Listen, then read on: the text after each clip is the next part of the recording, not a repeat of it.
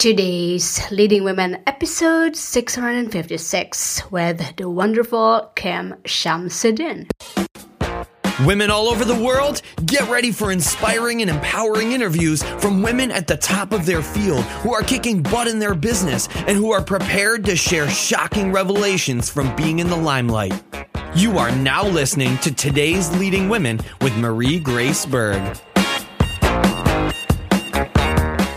Podcast your passion. Yes, did you know you can podcast your passion, make a difference, and make money talking about what you love talking about? That's how I get to do what I'm doing, talking to wonderful women every day here at Today's Leading Women. Want to learn how I did it?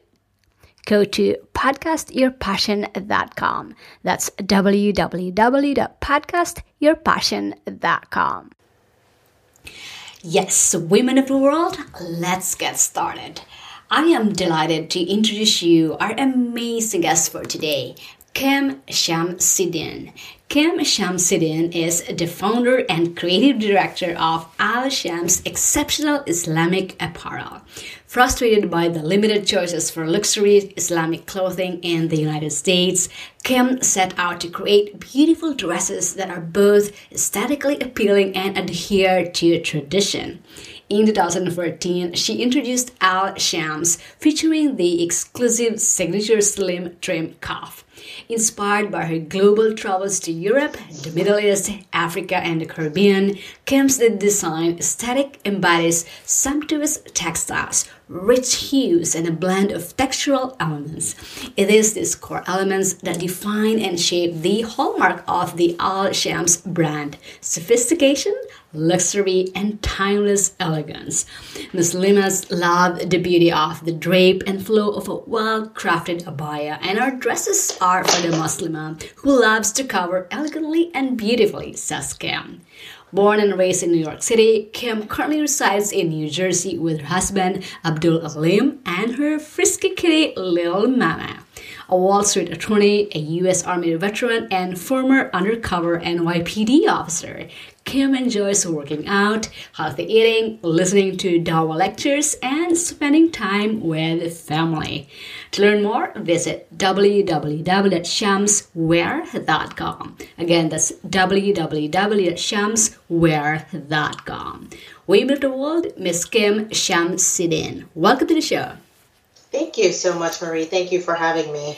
I am delighted to have you on the show, and I'm sure our listeners are as well. So, Kim, I really love what you are doing with the business, especially with Shams Wear and the niche that you've carved out. I love that you have this one out there, and this business you have created, you have a success in all right. You put in the effort, and the sort of equity, the knowledge, the experience to build a special business you call it on. As a result of that, our listeners really want to get to know you, and I want to provide that conduit, that bridge between you and our listeners. So here are some cool questions that we can talk about. Feel free to comment anytime about them, but these are just general questions I have in mind. So let's start with the business. There might be people out there who want to start one and have no clue how to go about it. Can you tell us more about your business and the idea behind that niche? Sure. So my business, as Marie mentioned, is Al Shams Exceptional Islamic Apparel. And Al Shams is a luxury apparel clothing company for Muslim women. And our target is Muslim women who are sophisticated, who are elegant, who embrace their status as a Muslim women, who are not trying to conform their style or their clothing to pop culture. They're very confident in who they are and they want to embrace that, but they also want to look beautiful, just as any woman wants to look. And so our company is focused on providing clothing for that population. The idea behind the business came about as a result of my own frustration. As Marie mentioned, I'm an attorney. I work on Wall Street. I am a Muslim woman and I do wear Muslim apparel. And it's very difficult to find quality Islamic apparel. We do have a number of local shops and some home providers, and they're all really great. But there's also a need for, some highly elegant, highly designed apparel for Muslim women. And I thought I'd create a company that would fill that niche. So I started drafting some sketches and I started working with some manufacturers, and it took about a year and a half for me to actually launch the company. And it was a very painstaking process throughout, but ultimately I was able to bring the product to market in December of 2014, and we quickly ramped up with clients across the globe and clients domestically. And it's been a whirlwind, I have to say, but it's been a wonderful, wonderful experience. What a beautiful story that you shared that one with us. And that has been really a theme here at Today's Women, because more often that idea sprang from our own experience. So for example, with Kim, she was frustrated with not finding that apparel, that right clothing that she wants. And now she's not only providing that for herself, but other women as well. And really important to note here, because she really niched down to really serving this women with these traditional dresses, beautiful dresses that embraces sophistication, luxury, elegance, because this is what these women that she's serving are attracted to. That is a great lesson here for our listeners, to really niche down, really find what solution, what problem you want to provide a solution with, because that is where a great idea usually sprang about. So great that you shared that one with us. But let's talk about some of the personal qualities that you have to help you become a successful entrepreneur. Can you share at least your top 3 personal qualities that help you become a successful entrepreneur our listeners can learn from? That's interesting. Well, I would have to start with self-motivation. So I think from very young, I've been self-motivated, and I think that's a characteristic that carries over very well into entrepreneurship. I'm very driven. I'm very self-motivated. So by that, I mean, I don't rely on other people to give me the motivation that I need. If there's something that I need or something that I want to do, I have the drive and the energy to do it. And I've always been like that since I was very young. I've always done things on my own. I've always stepped out and taken a risk. And that's what entrepreneurship is all about. It's about taking risk. And you have to have a tolerance for risk, and you have to have an appetite for risk. But with risk, there is reward. So that's the wonderful side of it. So I would definitely say self-discipline. Also discipline. Well, self-motivation and discipline. So I'm a person who's fairly organized. I'm very disciplined. I can be a little bit rigid in certain ways, but that carries over very well as an entrepreneur, especially when it comes to financials. You have to be ever so vigilant about how you're spending your money, how you're projecting and forecasting your profits and your expenditures and your budget. So that carries over very well. And then also being a people person. When you're selling products to people and you're out there in the market, aside from producing beautiful clothing, you have to be able to engage with people. And I've always been a people person. I've always been the kind of person that can engage with anybody, whether the person's, the most senior executive at a company to the person who's, selling hot dogs on the street. I can carry on a conversation. And I think that's largely in part because I'm well traveled. I've been in a lot of different situations, had an extensive work history where I've worked in a number of different environments. And so I'm easily adaptable. And that's something that is really critical to being an entrepreneur. You have to be adaptable. And I think those are probably my 3 core strengths and traits. All right, so that's self-motivation, self-discipline, and being a people person. Great personal qualities here that Kim just shared with us. And the good news is that we can all cultivate and adopt them into our lives, into our business as well. All right, let's talk about some of the challenges that you face as an entrepreneur, because as entrepreneurs, we face daily challenges that define our being. And to get through those challenges, it takes a very special person. And our audience wants to know that special person in you. So what have been your biggest challenges building your business? And how have you addressed or overcame those barriers to success that a lot of women entrepreneurs face today? Well, one of the biggest barriers for me has been balancing my full-time job with my business. So I started my business when I'm still working full-time while running my business. And I started the business and started building the business as a full-time employee. And I'm still a full-time attorney. So that is the biggest challenge. I think the challenge there is essentially time. So having the time to devote to cultivating, developing, and building the business, and having a strategy and forecasting ability that people who have a full-time commitment to their businesses have the luxury of doing. So I have to be extremely disciplined about my time and be very, very careful about how I allocate my resources in terms of my time, because I have very limited time. Typically, when I get home, it's about 7:30 p.m. And that's when I begin to work on my business. So I'm filling orders, I'm posting to social media, I'm, connecting with influencers. I'm trying to do everything possible to continue to grow and build the business. So time is my biggest challenge. But the flip side of that is that I have a full-time job, and that affords me the opportunity to be able to inject funding into my business. Whereas someone who, if they're running against, some financial issues and they don't have the funding, that could be a problem for them. So there's a benefit and there's a disadvantage, I guess, in both respects. But that's been my biggest challenge, is balancing my full-time job and running the business at the same time. Mm-hmm. Another challenge that I have is working social media. Social media is a full-time job in and of itself. And as an apparel company, the fashion consumer is very, very fickle and very hungry for new design. So you have to constantly be out there. You have to constantly be posting. You have to constantly communicate with your followers and keep them interested and give them fresh new ideas and clothing and styles and tips and all the things that they're looking for, because that's what your competitors are doing. So that for me has been a big challenge. I've adapted significantly because I've had to, but that's something that I find to be very challenging. Just the upkeep with the social media, it really is like a part-time job in and of itself.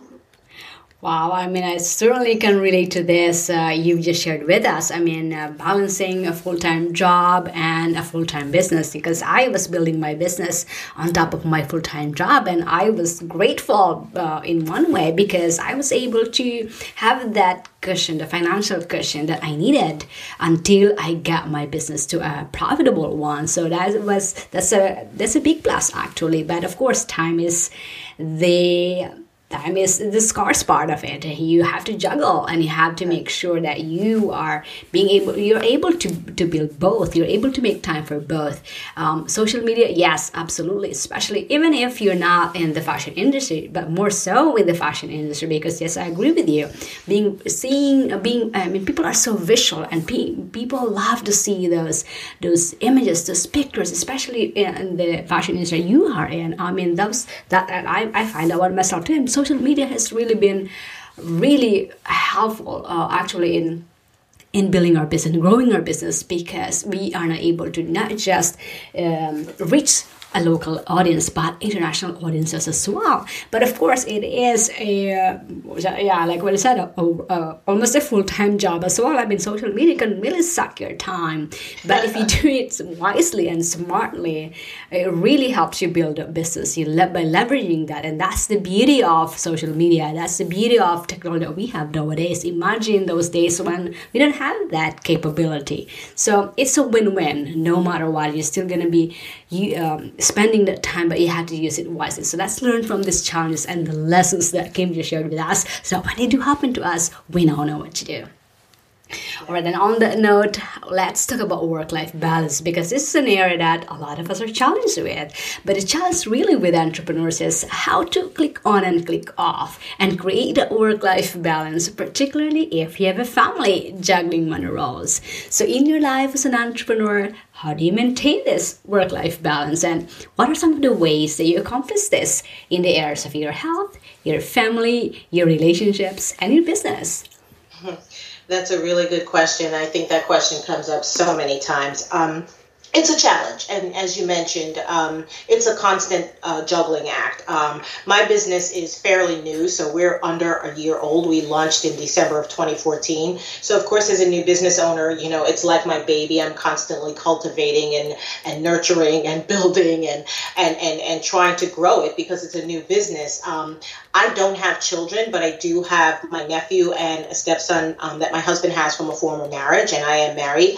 So I do have family commitments. clients. And I just try to keep a positive perspective, because I think perspective shapes how you respond to the stress that you have from running your business and perhaps dealing with your family issues, or, working your full-time job. You have to have a balanced perspective, and you have to understand that you're not going to be able to do everything. So, hey, if the kids are having, a hockey game, you may not make every hockey game, but you can make some games, because even though a business affords you a lot more autonomy over your time, you don't have complete autonomy. There are times when you have to commit to certain meetings and certain things that you have to be present for. And so while you do have more flexibility than you do if you're a full-time employee, there are still commitments that must be made, and you as the business owner have to be front and center and present to ensure that you're moving your business along and that things are being met according to your standards. So for me, I am a big proponent of healthy eating, because a healthy body leads to a healthy mind, oftentimes. And I'm a big proponent of working out. So that keeps me balanced. It keeps me grounded. It keeps my mind fresh. It keeps my mood stable, because, there's well-known research that exercising and eating well makes you feel good. When you feel good, you're a better person. People like to be around you, even if you're not around a lot.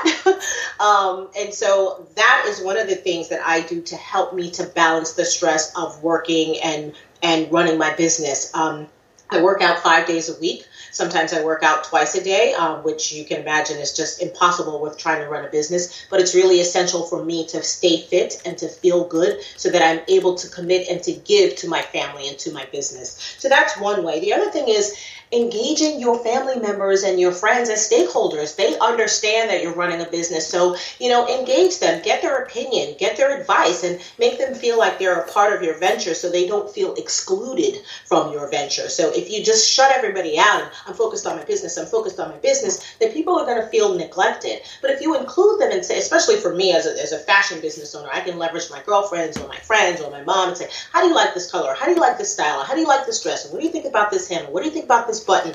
And my husband, he's like my go-to guy with helping with logistics stuff. So if I need him to run errands, or, to go to the grading shop or to the manufacturer, he's there to do that for me. And he doesn't mind, because he's happy to see me doing something that I love and that I'm passionate about, and that, he knows that I really am committed to. So I try to find balance by having a great perspective and working out and eating well and trying to feel good, because feeling good will help to fuel you when you're stressed out. Brilliant tips there that we can apply. Also, keeping a positive perspective, eating healthy, the foundational thing, eating healthy, working out, not just to stay fit, but to feel good and to be energized and be productive. Because I find that when I do my workouts, that is, it really lays the foundation of my day, because I'm more focused, I feel good, I feel like I'm energized. And when I don't do it, I see the ramifications of it. So really important to put that one into your schedule. And I know it can be hard, and it's really a discipline. But think about it. If you don't have your health, you won't be able to build this business that you're passionate about building. So really important to put those a priority, to first take care of yourself by eating healthy and working out. Engaging your family. I love that. Engaging your family, your friends, because just having a support system around you really helps. Having a family, your husband, for example, is supportive. I can't stress enough how thankful I am, because my husband, there are days that I can't really figure things out, and even just by having somebody you can talk to, because being a solopreneur like myself, I work from home and I'm alone, and I don't have entrepreneurs around me, so it can be very isolating. It can be lonesome. So it's really important to have that support system around you. So rally behind the people that can support you. Great tips here. So let's take action them. Let's incorporate them in our lives so that we can achieve this work-life balance. All right, let's talk about success and what success means to you. Your business appears to be financially doing quite well, and with that success flows into other areas in the entrepreneur's life. Now, would like to also say that success is a mindset. I can have $10 in my pocket, but my mind feels like a billionaire. I feel great about myself and I'm moving forward. The opposite way will be a multi-billionaire and be totally miserable. So am I successful? Financially, yes. Individually, probably not. So in your journey as an entrepreneur, what does success mean to you, and what are some of the benchmarks that you use to measure your success? Well, that's interesting because, success is such a personal thing. But for me, obviously, the financial reward that comes with running a business and having a profitable business is great. But for me, that's not the driving force. The driving force for me is the ability to give back to others. When I have the ability to share the financial success that I've been afforded because I've been blessed to have that opportunity, it really makes me feel good. And there's a concept in Islam that's called giving dawah, which is the same as other religions, is giving charity. When you give charity, your wealth is not diminished. So the more charity you give, the more wealth you attain. And that's the mindset that I have. The more I get, the more I want to give, because in this country, and I can't even speak for other countries that are far less affluent than the United States, but there are so many people that are not doing well. And it just pains me. I mean, I take the New York City transit system. I take public transportation, and I see people who are laying on the streets, who are begging for money, mothers with children, men, women, people of all ages, all colors, all races. And it just bothers me that in a country that has the degree of affluence that the United States has, that people are doing poorly. And so I am a big proponent of giving back, and it just makes me feel good when I'm able to give even a little bit, because a little bit to someone else is so significant. A $5, $10, $20 bill to you or I might not be anything, but to somebody that means that might be food for them for that day. So giving back is important. It's one of the fundamental aspects of as a Muslim woman and as a Muslim person that we do, is to give back and to give dawah and to give charity, because it's really, really important that you share your wealth, because your wealth has been blessed. You've been blessed to get wealth, so you should share it. So that's how I define success, is being able to give back. That's really important to me. I love your perspective on success, and yes, I agree with you. Nothing is so fulfilling and gratifying than the ability to give back. The feeling that you have in you, the joy that you feel inside of you when you're able to give back, when you're able to impact others. Oh, such a great feeling. And I know, and beyond what we're achieving, we're trying to achieve here, inherent to us is the desire to give back, the desire to contribute. Nothing is so gratifying and fulfilling than that. So great that you shared that one with us.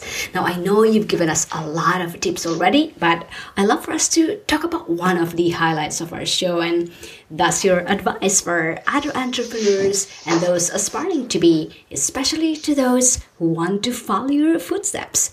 You obviously got some lessons learned under your belt of experience, so take it back to the past.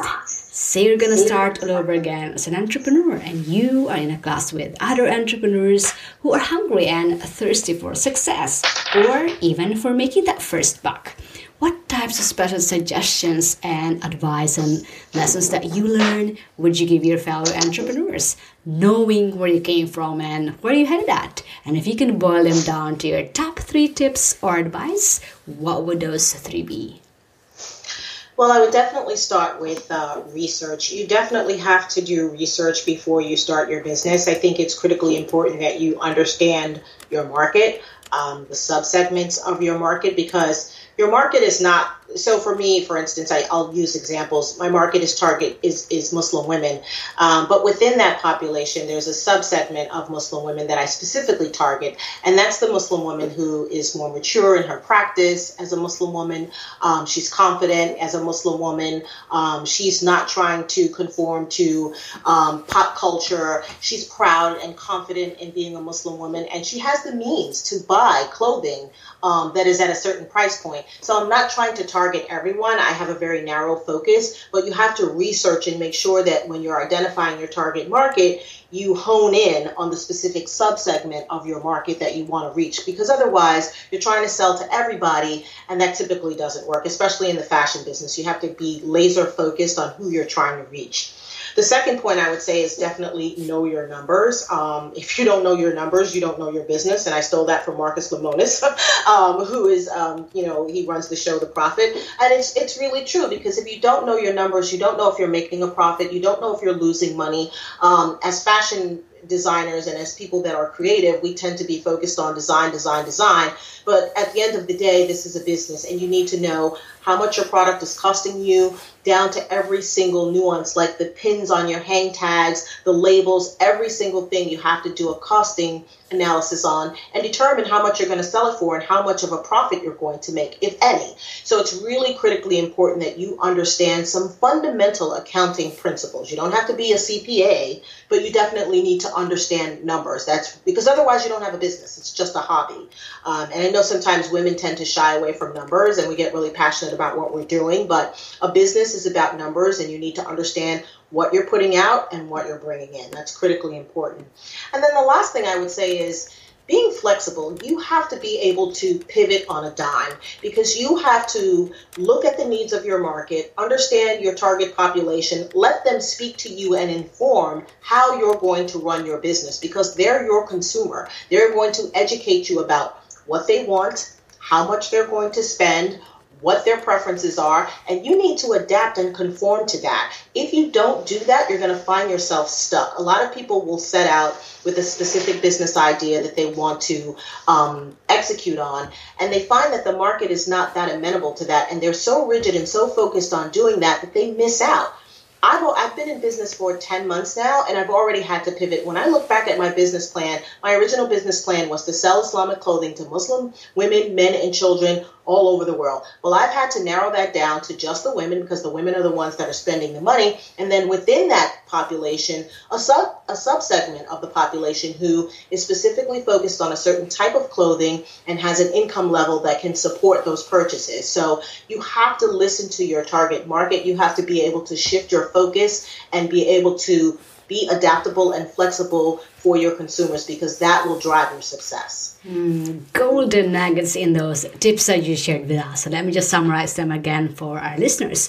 The first one is to really do your research before starting a business. And I love what you said about narrowing your focus or your niche. You really have to niche down, really focus on the target market that you are serving and what problem are you solving for them.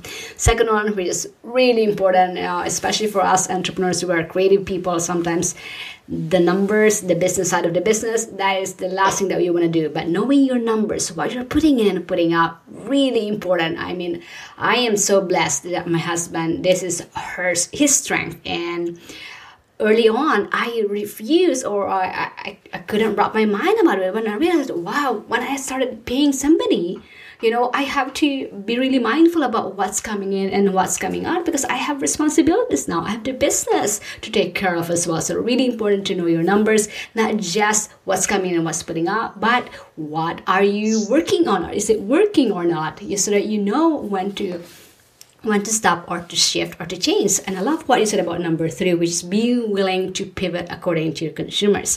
Really important to listen to them, because they'll tell you what they want to buy. They'll tell you, they give you feedback. You can survey them. That is the best way to know what, and to deliver what they really want. So great tips here that Kim just shared with us. Let's take action on them today, and I'll make sure to have them on our show notes. Lastly, Kim, share our listeners what's one big benefit that they can get with your product or your service, where they can get it, and what's the best way that our listeners can connect with you, and we'll end from there. Sure. So if you're looking for beautifully designed, well-constructed, modest apparel, my company is Al Shams Exceptional Islamic Apparel. The biggest benefit that I think you would get from our company as opposed to our competitors is the quality and construction of our clothing, because everybody knows you can take a high-resolution camera and make the least expensive not well quality clothing look really nice, but our clothing is really top notch. And we also manufacture domestically. And I'm very proud to say that, our clothing is not produced on the backs of poor people in a country where they're getting paid $1 a week and are suffering under poor conditions and are subject to, maltreatment and other things. Our clothing is manufactured here in the United States in factories that are clean and well kept, and the people are working and getting a fair wage. And we can visit the factories and we know exactly what's going on, and we feel proud of the clothing that we produce. And so if you're looking for well quality, well constructed, beautiful Islamic garments, Al Shams is your place. I can be reached at kim@shamswear.com, and my company is Al Shams Exceptional Islamic Apparel. All right, so that's they could go to www.shamswear.com. You can also email or reach kim@shamswear.com. And for our international audiences, because we have a lot of international audiences, how can they purchase this if they want to buy online, for example? Sure. So our online store supports various currencies, so they can shop at Al Shams, just www.shamswear.com as well. All right, so there you go. For our international audiences, I know you are a lot out there that are listening. Go to shamswear.com and you can also purchase them online and be shipped to your destination. All right, Kim, thank you so much for being so generous in sharing your time, your inspiring story, your expertise, for being a role model to many, and for bringing such a positive energy with our listeners today. Women of the world, including me, appreciate you and wish you more success in business and in your life. Thank you so much, Marie. Thank you for having me. Thinking of starting a podcast? Seriously consider starting a podcast of your own, remembering that it will allow you to grow in ways you never imagined. It will grow your email list, your audience, your influence, and your bank account. Go to podcastprofitsystem.com to get started. That's www.podcastprofitsystem.com. Feeling inspired and empowered to make it happen? Then take the next step and go get your free guide to the top 10 resources that today's leading women use to stay at the top of their game, plus Marie's favorite today. Visit todaysleadingwomen.com/guide for your free download, and we'll see you on the next episode of Today's Leading Women with Marie Grace Berg.